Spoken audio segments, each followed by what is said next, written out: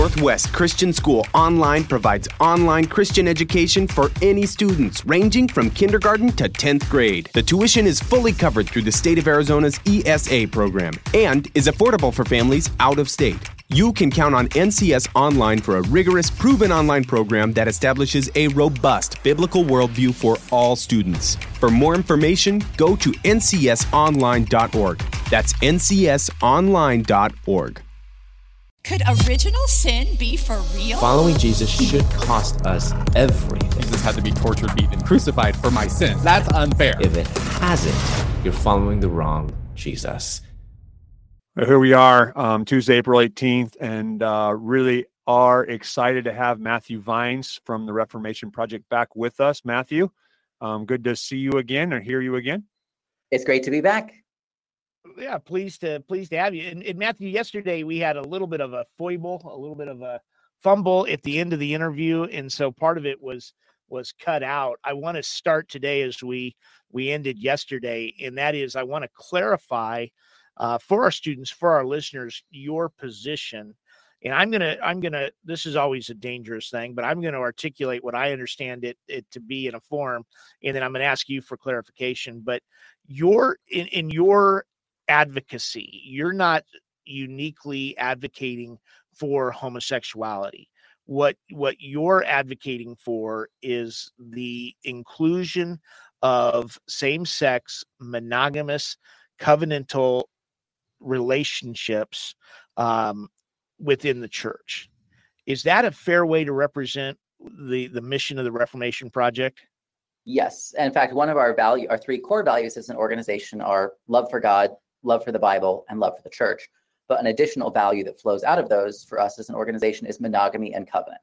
We are specifically advocating for monogamous, covenantal same-sex relationships to be included and blessed in the same way that monogamous, covenantal, heterosexual relationships are. You know, I was taught from a young age growing up that sex is a good gift for marriage. And I've always believed that. I still believe that. My main concern was, well, what about the people who are gay, who are exclusively attracted to the same sex? And I'm seeing examples of these people, come with building really positive for them same-sex relationships and marriages and families. But it felt to me like a double standard in terms of the rule for everybody else was wait until marriage. And then the rule for gay people was there's nothing, your sexual orientation is kind of too broken to work. And so it's just kind of, I felt like the message essentially was, well, go sit in the corner while you watch your friends fall in love, get married, etc. But I still believe that basic concept that, and this is deeply rooted in, those teachings of texts like Ephesians 5, that marriage is an icon, a reflection of Christ's covenantal love for the church. That marriage is focused then on self-giving, sanctification, self-sacrificial love. It's not primarily about personal satisfaction. It's about mutual self-giving.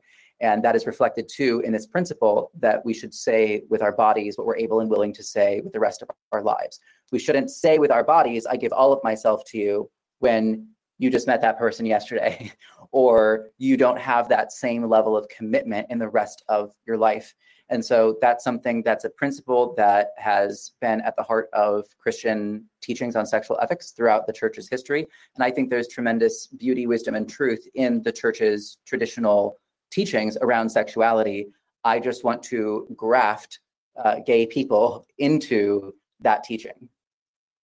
So, and then I guess the traditional pushback that you would get to that would be, well, when we're talking about a same-sex union, the traditional scriptural definition of marriage would exclude that. And so if marriage is in fact an ordination, an institute that's established by God, and it reflects his image into the world, and that image is revealed in Genesis is male and female, then, I mean, how would you answer that? Because what I find interesting about your work in terms of advocacy, and maybe even the Reformation Project, is it predates the Obergefell Supreme Court decision.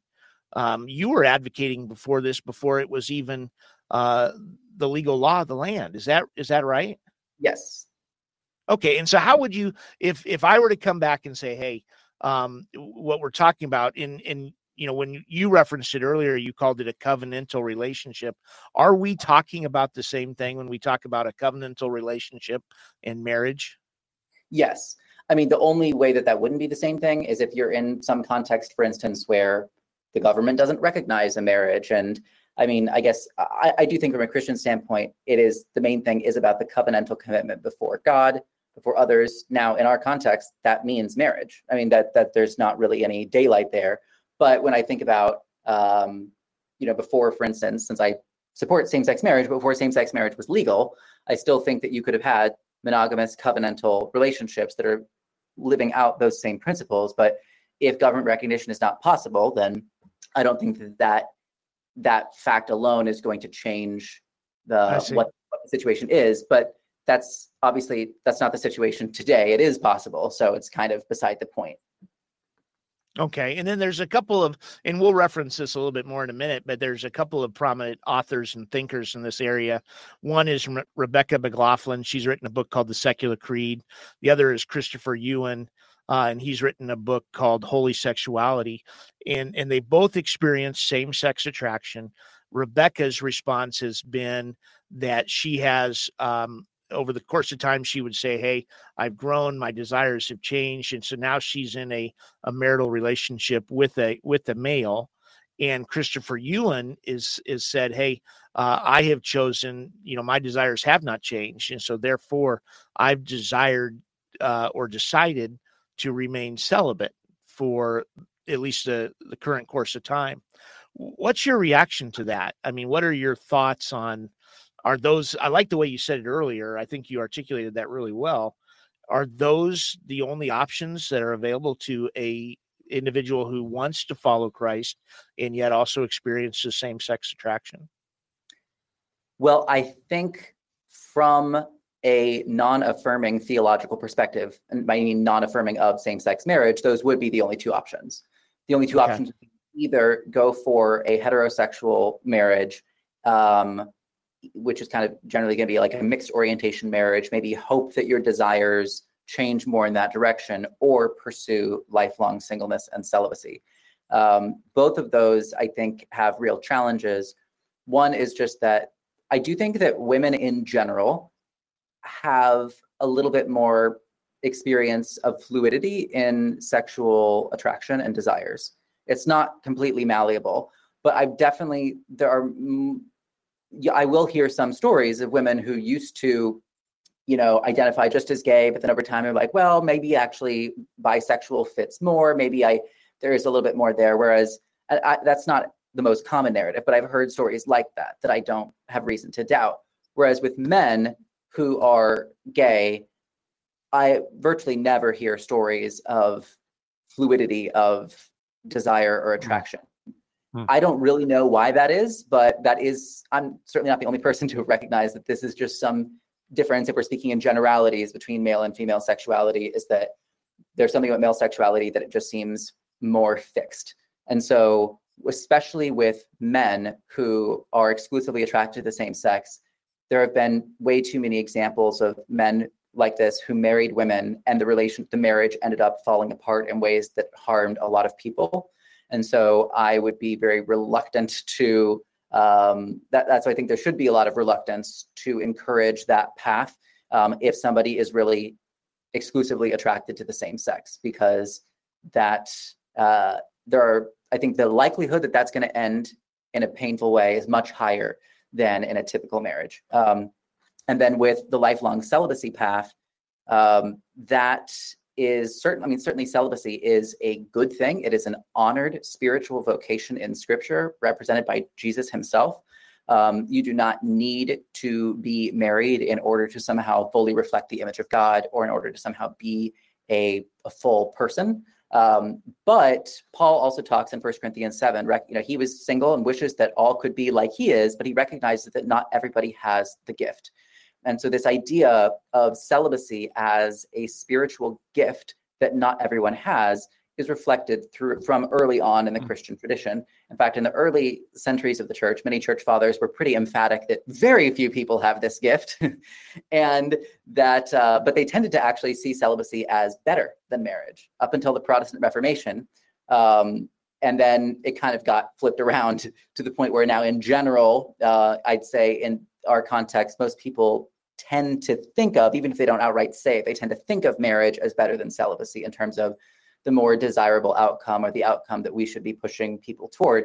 So I tend to think that they're more on a level playing field, and that both marriage and celibacy are good and honored things. But the challenge that I have is to say that celibacy is no longer a spiritual vocation that can be discerned and pursued by people who discern that gift, but instead is something that is effectively required of a whole class of people, regardless of whether they do have that gift.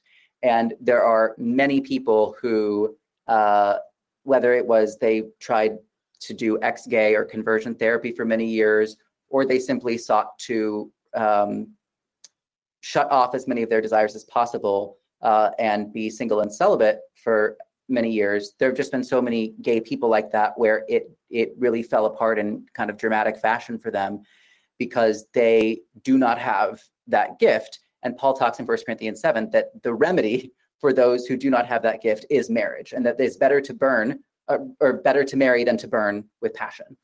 And so that marriage, obviously there are more romantic ways in the Bible too of thinking about marriage. That's the more pragmatic way, but there's truth to that. I mean, There is a lot of truth to that marriage can have a lot of value in harnessing and moderating people's desires.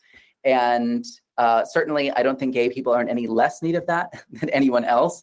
And so I do think that there are some real pastoral and practical challenges that develop when that is not a possibility. So that's a great frame of reference. And I want to ask you a question about context. If we were to say, okay, in Scripture, we find a couple of chief advocates for celibacy. One would be Paul, the other would be Jesus. You referenced that, where celibacy, you might say they would both indicate, hey, this is the preferred path. But for those that don't follow this path, here's option B. And I'm glad that there's an option B, because had everybody in the first century who was a Christ follower followed option A, the church would have ended in a generation. Yeah. Right. So let's recognize that there is definitively a place for plan B. 100%. All right. But now we take a look and we extrapolate that same term of reference or point of reference to the idea of same-sex marriage. Would you be saying, hey, the marital relationship between a man and a man or a woman and a woman should enjoy scripturally equal footing as the relationship between a man and a woman? Or are you saying that the relationship the marital relationship between man and woman is the preferred path, but this is the plan B? Do you delineate, or are you saying they're both, from a scriptural perspective, they both enjoy equal footing? It's a good question. I think there are a couple elements to that. One is there are differences between heterosexual and same-sex marriages. The most obvious difference is just that heterosexual marriage is capable of biological reproduction and same-sex marriages are not. That's not an insignificant difference. I think the other main issue is, I would not say that same-sex marriage has equal biblical standing as opposite-sex marriage in the sense that it is somehow explicitly stated in Scripture. My argument is not that the Bible explicitly supports same-sex marriage, because I don't think that it does explicitly support it. I also don't think it explicitly rejects it. I think that it is not an issue that is specifically addressed in the Bible. And so we then have to go to look at, well, what are the core principles of the Bible's teachings about marriage and sexuality, recognizing that the framework for that in Scripture is heterosexual. And so one of the big questions that you ask then is, well, so one of the first questions I would ask is, what are those core principles? I mentioned this earlier, but I think that Ephesians 5 and Matthew 19 both are helpful in demonstrating this concept of marriage as a picture of Christ and the church, and this concept of marriage being about self-giving covenant to reflect our self-giving covenant-keeping God's character. That is something that I think same-sex couples can live out in a similar way to opposite-sex couples. Now, the main point of difference is going to be the question of procreation. And so I think the question that raises then is, well, when we look at Scripture, is procreation considered essential, or the capacity for procreation, is that considered essential to what a marriage is? And in the Old Testament, procreation is more important than it is in the New Testament. You don't really see celibacy as an honored vocation in the Old Testament. Jeremiah was celibate, but it was as a warning sign on the people of God of what would befall them if they kept disobeying God, because God was really building his kingdom people in the Old Testament through primarily biological procreation. And of course, you could have some people, right, who become believers apart from that. But by and large, that, and of course, that was necessary in order to produce the Messiah. And so much of the Old Testament is focused around biological procreation as that means by which God is building up his kingdom people. And yet, even in the Old Testament, when you have a marriage that is infertile, like Abraham and Sarah, up until very late in the marriage was still regarded as a valid marriage, even though no one thought they'd be able to have a child. Hannah and Elkanah are in a similar situation in 1 Samuel 1. Their marriage is still regarded as valid. And so that indicates that even in the Old Testament, where procreation was of great importance, procreation was still, there was something that went deeper than that in defining what a marriage was.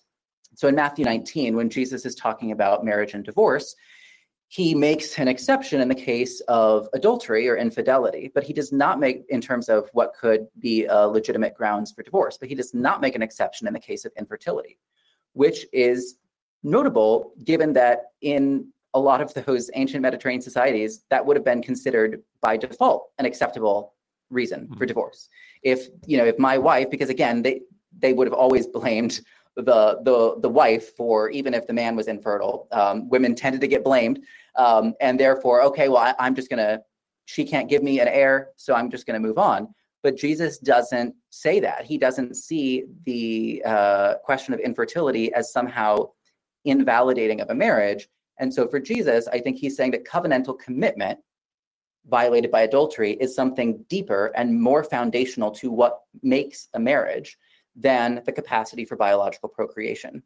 So we can get into other texts too, but I don't think there are any texts in Scripture that say that sex must be open to procreation in order to be moral. And that's, Paul encourages married couples to have sex so that Satan will not tempt them. But there's not, even in the Song of Songs, it doesn't specifically talk about sex must be open to procreation in order to be moral. That's kind of like another layer of things. But so that's where I would say the main difference between same-sex and opposite-sex relationships is that issue of procreation. But I don't think that procreation lies at the heart or at the essence of the Bible's teachings about what are those core principles that is the essence of marriage. Okay. Yeah, that's good. Yeah, that's good. I appreciate that. That's a strong articulation. My mind goes to, so then from a heterosexual marriage perspective, what is the act of procreation? It's that notion of a blessing. And my mind then goes down two bunny trails because I wonder, okay, well, there's two possible ways in which that blessing can go off track. One would be infertility. So does God then design certain relationships not to be blessed in that way? And then, I would say, okay, well, a same-sex marriage would never enjoy the blessing of procreation. Your thoughts on that? I mean, I see it both ways. And I guess maybe that's where, as an advocate for same-sex marriage, you would say, well, that's the beauty of adoption. I mean, I do think I remember when I was imagining when I was a teenager, like, why might God have created gay people? And I kind of thought, well, maybe it was to adopt the extra babies, because there always are that. Now, I'm not saying that that's some, obviously. Sure. Right. But I do think there is tremendous beauty to adoption. And I think that thus far, the evidence that we have would suggest that same-sex couples can be very good parents to children. So, but yes, it's not going to be a blessing that's going to result through natural means in a same-sex relationship. But so can you tell me, maybe I missed kind of, so you're saying, I certainly acknowledge that. So then you're saying. Well, yeah, I'm just trying to think through. I just appreciate your capacity to articulate this as well as you are. And folks, as you're listening, again, I want you to understand the context here. You're listening to G and I. We feel differently than Matthew does on this particular issue. There are a whole bunch of issues that Matthew, G, and Jeff are completely agreed upon. Yeah. The things that some would suggest these are the things that even matter the most. But this particular issue we feel differently on. I just appreciate the ability, and I think this is what our students are going to love about this episode, is the ability to peel back the superficial questions and scriptures that we all apply on our mutual sides of this issue and really get into a dialogue. And so that's where I was just wondering about, if a same-sex marriage does not have the capacity for procreation, in your view, if God allows or created marriage for same-sex union, then why would it not? And I don't know that you have an answer for that. I don't know that I have an answer for that, but I was just curious what your thinking was on that. Yeah, I mean, I wouldn't claim to have the answer to that. I suppose I would just say that might be a function of the fact that procreation is not part of the essence of marriage. Procreation is that's what I hear you saying. It's Right. important. Yeah. We certainly all benefit from it. And I don't mean to put that down one bit, but if it's not part of the essence of marriage, then that would allow for the possibility of, and again, if, some people early on in the gay marriage debates were saying, if everybody were gay, then we wouldn't procreate. And so I think there's a reason why everyone is not gay. And in fact, why it's a minority of people. If it were 90% of people, it might cause some issues from a population standpoint. But if it's a pretty small percentage of people, then I think that there can be room for that kind of diversity in a way that actually adds some color to the world, rather than trying to kind of upend like basic orders of things.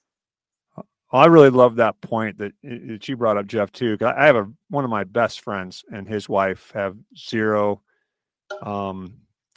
desire to have children, but he has chosen to live his life investing in the next generation. One is a teacher, two is the open to adoption. The same boat a same-sex couple would be in. Good point.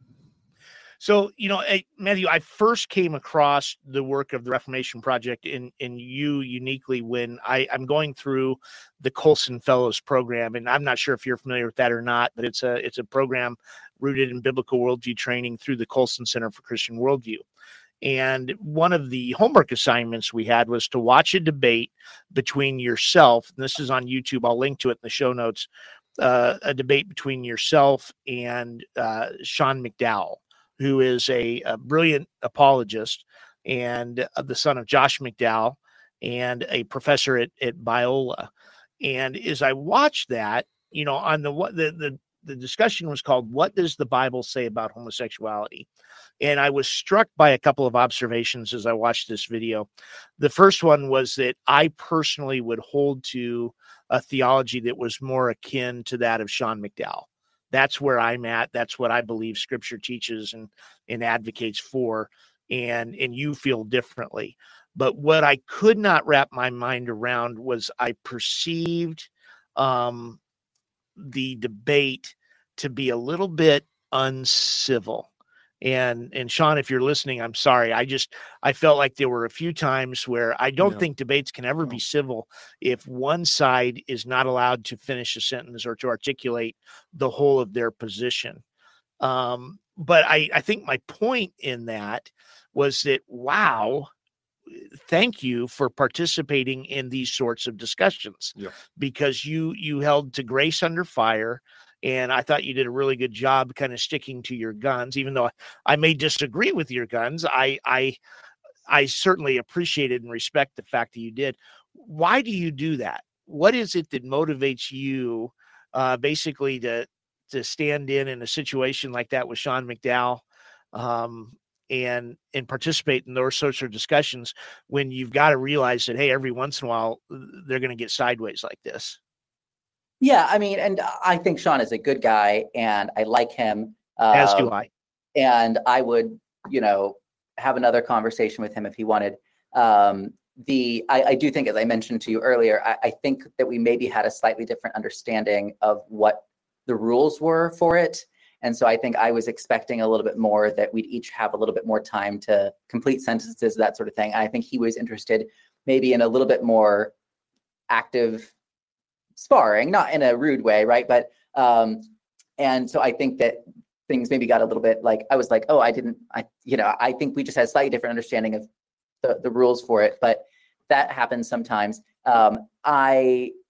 Overall, though, I like to dialogue with people who disagree with me, as long as they're actually willing to have a conversation and are not just wanting to. Nobody wants me to come yell at them, and I don't really want people to come yell at me either, right? But if people want to actually have a conversation where we can try to, sometimes, even if nobody changes their mind on something, but if we have more clarity on where the disagreements are, right? Or we realize, okay, well, we agree on these points, it's just these points where we disagree.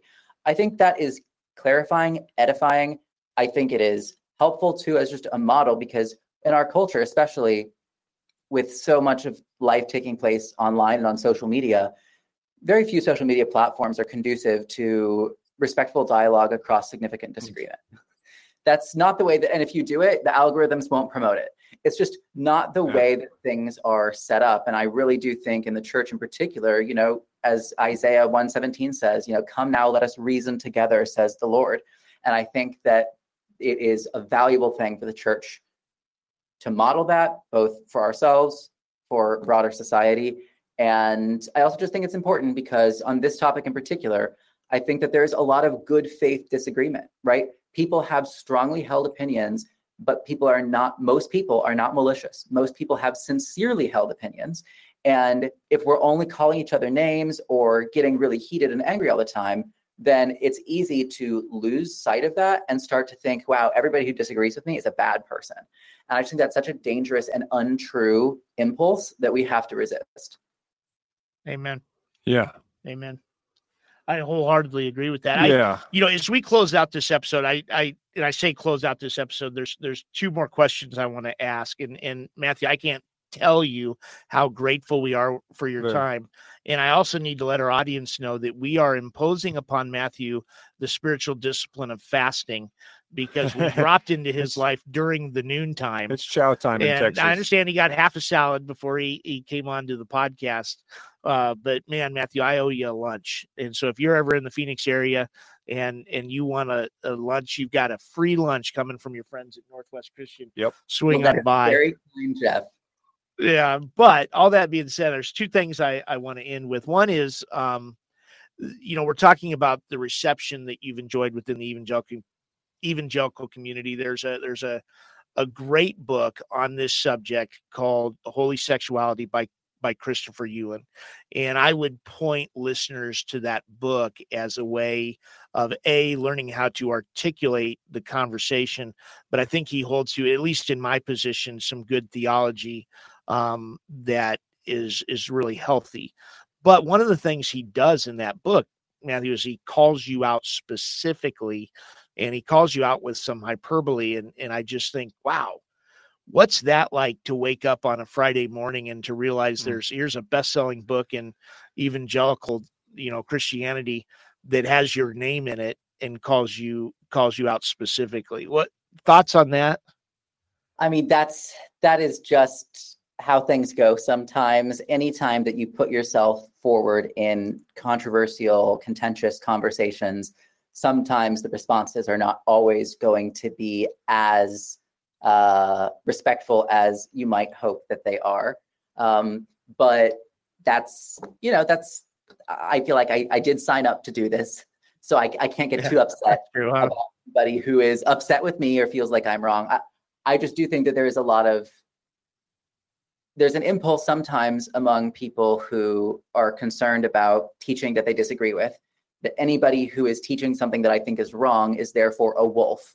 And I think that it's helpful. There are wolves, but I also think that most people who are wrong are not wolves. They're just wrong. And to me, I think of a wolf as somebody who is out to devour, right? Out to devour the sheep. And I think sometimes the tendency to say anybody who I think is wrong, I'm therefore going to call or label them a wolf, is not the most helpful for building up the body of Christ, because everybody does disagree on something. And we've got to find a way to, even on big issues, even when the disagreements are significant, how can we express these beliefs without seeming to attack the person? So I'm a fan of that. Love it. And I love what you're saying too about, is we have these discussions with people with whom we disagree. To be fair, we have to recognize, okay, I'm suggesting you're wrong, but in order to be a responsible participant in this conversation, I have to come into it from the perspective that says, well, what if I'm wrong? Have I created space in this conversation for the Holy Spirit to do what God's word tells us the Holy Spirit will do? That's to convict the world of sin, of righteousness, and of judgment. It's not my job to judge or to convict sin. It's my job to love. And then within that, give the room to the Holy Spirit. And then I love the other thing that you do, and you've almost done it more naturally, I think, than we've done today. And that's your ability to reference God's word. You keep bringing us back today to God's word. Yeah. And that's where we need to point our students today, is that if you're listening to this conversation, don't go to social media, don't go to YouTube. Start with God's word and really spend time there prayerfully, inviting the Holy Spirit to do what the Holy Spirit's going to do. He's going to illuminate truth. He's going to lead you, in the words of Jesus, into other truths. And I think that's crucial. But I do want to end with a passage of scripture. And I want to, the reality is we're on two different sides of this issue, but we both have scriptures. We all have scriptures that we're going to hold to defend our respective positions. And our students get that, right? They've heard the scriptures on this side, they've heard the scriptures on this side, but now let's press I wish we had a ton more time to go through a whole bunch more. But we come back. I'm happy to. Just let me know. Well, thank you. That's very gracious. I would enjoy that. But let's take a look at the issue of Sodom and Gomorrah. Okay. And, traditionally the issue of Sodom and Gomorrah is perceived as, okay, here's a community that was given to debauchery, sexual immorality. And as part of that sexual immorality, we have this notion of homosexuality.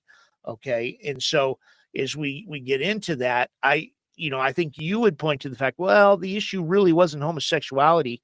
It was a lack of hospitality, a lack of committedness, the sexual immorality, and the fact that these folks were not committed to God's design for covenantal marital relationships. And I think I've heard you point to Ezekiel 16:49, which reads, "Now this was the sin of your sister Sodom. She and her daughters were arrogant, overfed, unconcerned. They did not help the poor and the needy." And so, that's a powerful passage, because it does not hold up sexual immorality in any form as part of the reason for the judgment of Sodom and Gomorrah. But then you do have a passage like Jude 1:6-7, which says, "And the angels who did not keep their positions of authority, but abandoned their proper dwelling, these he has kept in darkness, bound with everlasting chains for judgment on that great day." In a similar way, Sodom and Gomorrah and the surrounding towns gave themselves to sexual immorality and perversion. They serve as an example of those who suffer with the punishment of eternal fire. And that perversion, I've heard it argued, is sometimes inclusive of homosexuality. Others, maybe yourself, would say, no, I don't hold to the fact that perversion in any form is homosexuality. And so that I've done my best in a few sentences to frame the two sides of this debate, this discussion. When you go to Sodom and Gomorrah and you look at Ezekiel 16:49 and you look at Jude 1:6-7, where do you go? How would you point us from your perspective? No, it's a great question. I think in order to think about what Jude is saying about Sodom and Gomorrah, it is important to also just think about what Genesis 19 says about Sodom and Gomorrah. And the basic narrative here is that God sends two angels who are disguised as men into the town of Sodom. Only Lot, who is Abraham's nephew and who wasn't actually from Sodom, he's the only person who shows them any hospitality. So he lets them into their home. I think the fact that Lot is the only one who does that is illustration of the fact that these aren't great people just in general in the city of Sodom. Lot is hospitable to them, but then the men of the city come to Lot's door, says, bring out the men who came to you tonight so that we can have sex with them.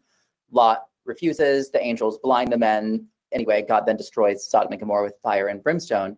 But I don't think that I think actually quite a few people even who are not affirming of same-sex marriage do agree on this point. These men are not saying that, oh, we're really interested in going on dates with these guys and having some lustful encounter with them. What they're really doing is threatening gang rape of these men. There's a parallel story in Judges 19 where there's a Levite and his concubine who are they're resting in the city of Gibeah on their travels.